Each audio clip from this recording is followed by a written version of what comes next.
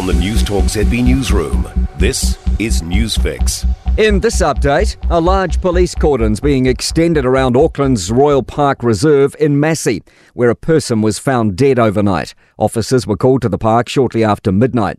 Herald reporter Jamie Lith says they've set up a specialist search group tent. There's a police officer standing guard, not letting anyone down the drive. And then there's also police in the area which can be seen door knocking and talking to the neighbours. Several people at a nearby address have been arrested. It's unclear whether it's linked to the death.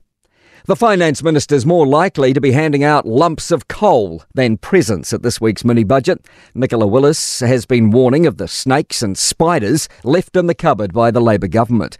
Political editor Jason Walls says she plans to lay everything bare at Wednesday's mini-budget. Willis says she'll be revealing the extent of what she's calling Labour's economic mismanagement, revealing a number of the so-called fiscal cliffs. She'll also be revealing part of her plan to make up the revenue shortfall in her government's tax cut plan after it was forced to abandon plans to implement a foreign buyers tax. The Trade Minister's off to India in a bid to help secure a free trade agreement between the two countries.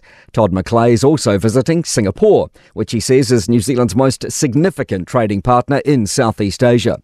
McClay says he wants to get to India as soon as possible, given the government's promises to get a trade agreement across the line.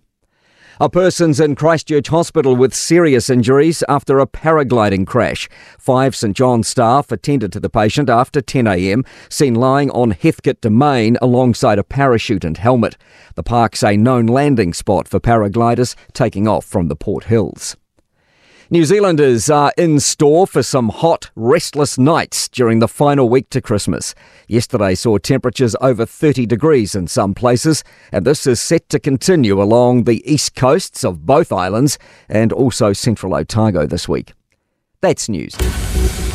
In sport, after leading football's Premier League for 248 days last season without winning the title, Arsenal look set for another substantial challenge.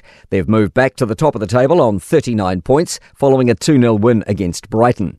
Hosts Liverpool drew 0-0 with Manchester United, leaving them second on 38 points. They're level with Aston Villa, who defeated Brentford 2-1. Team Langer, Bernhardt and son Jason have won the PGA Tour's family event by 2 strokes on the Ritz-Carlton course in Florida. They have carded 13 under par in their second and final round to finish 25 under overall. Black cap Kyle Jamieson will rest for the remainder of the one-day international cricket series against Bangladesh after enduring stiffness in a hamstring.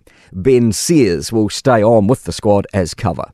That's sport. I'm Malcolm Jordan. For more news, listen to News Talk ZB live on iHeartRadio.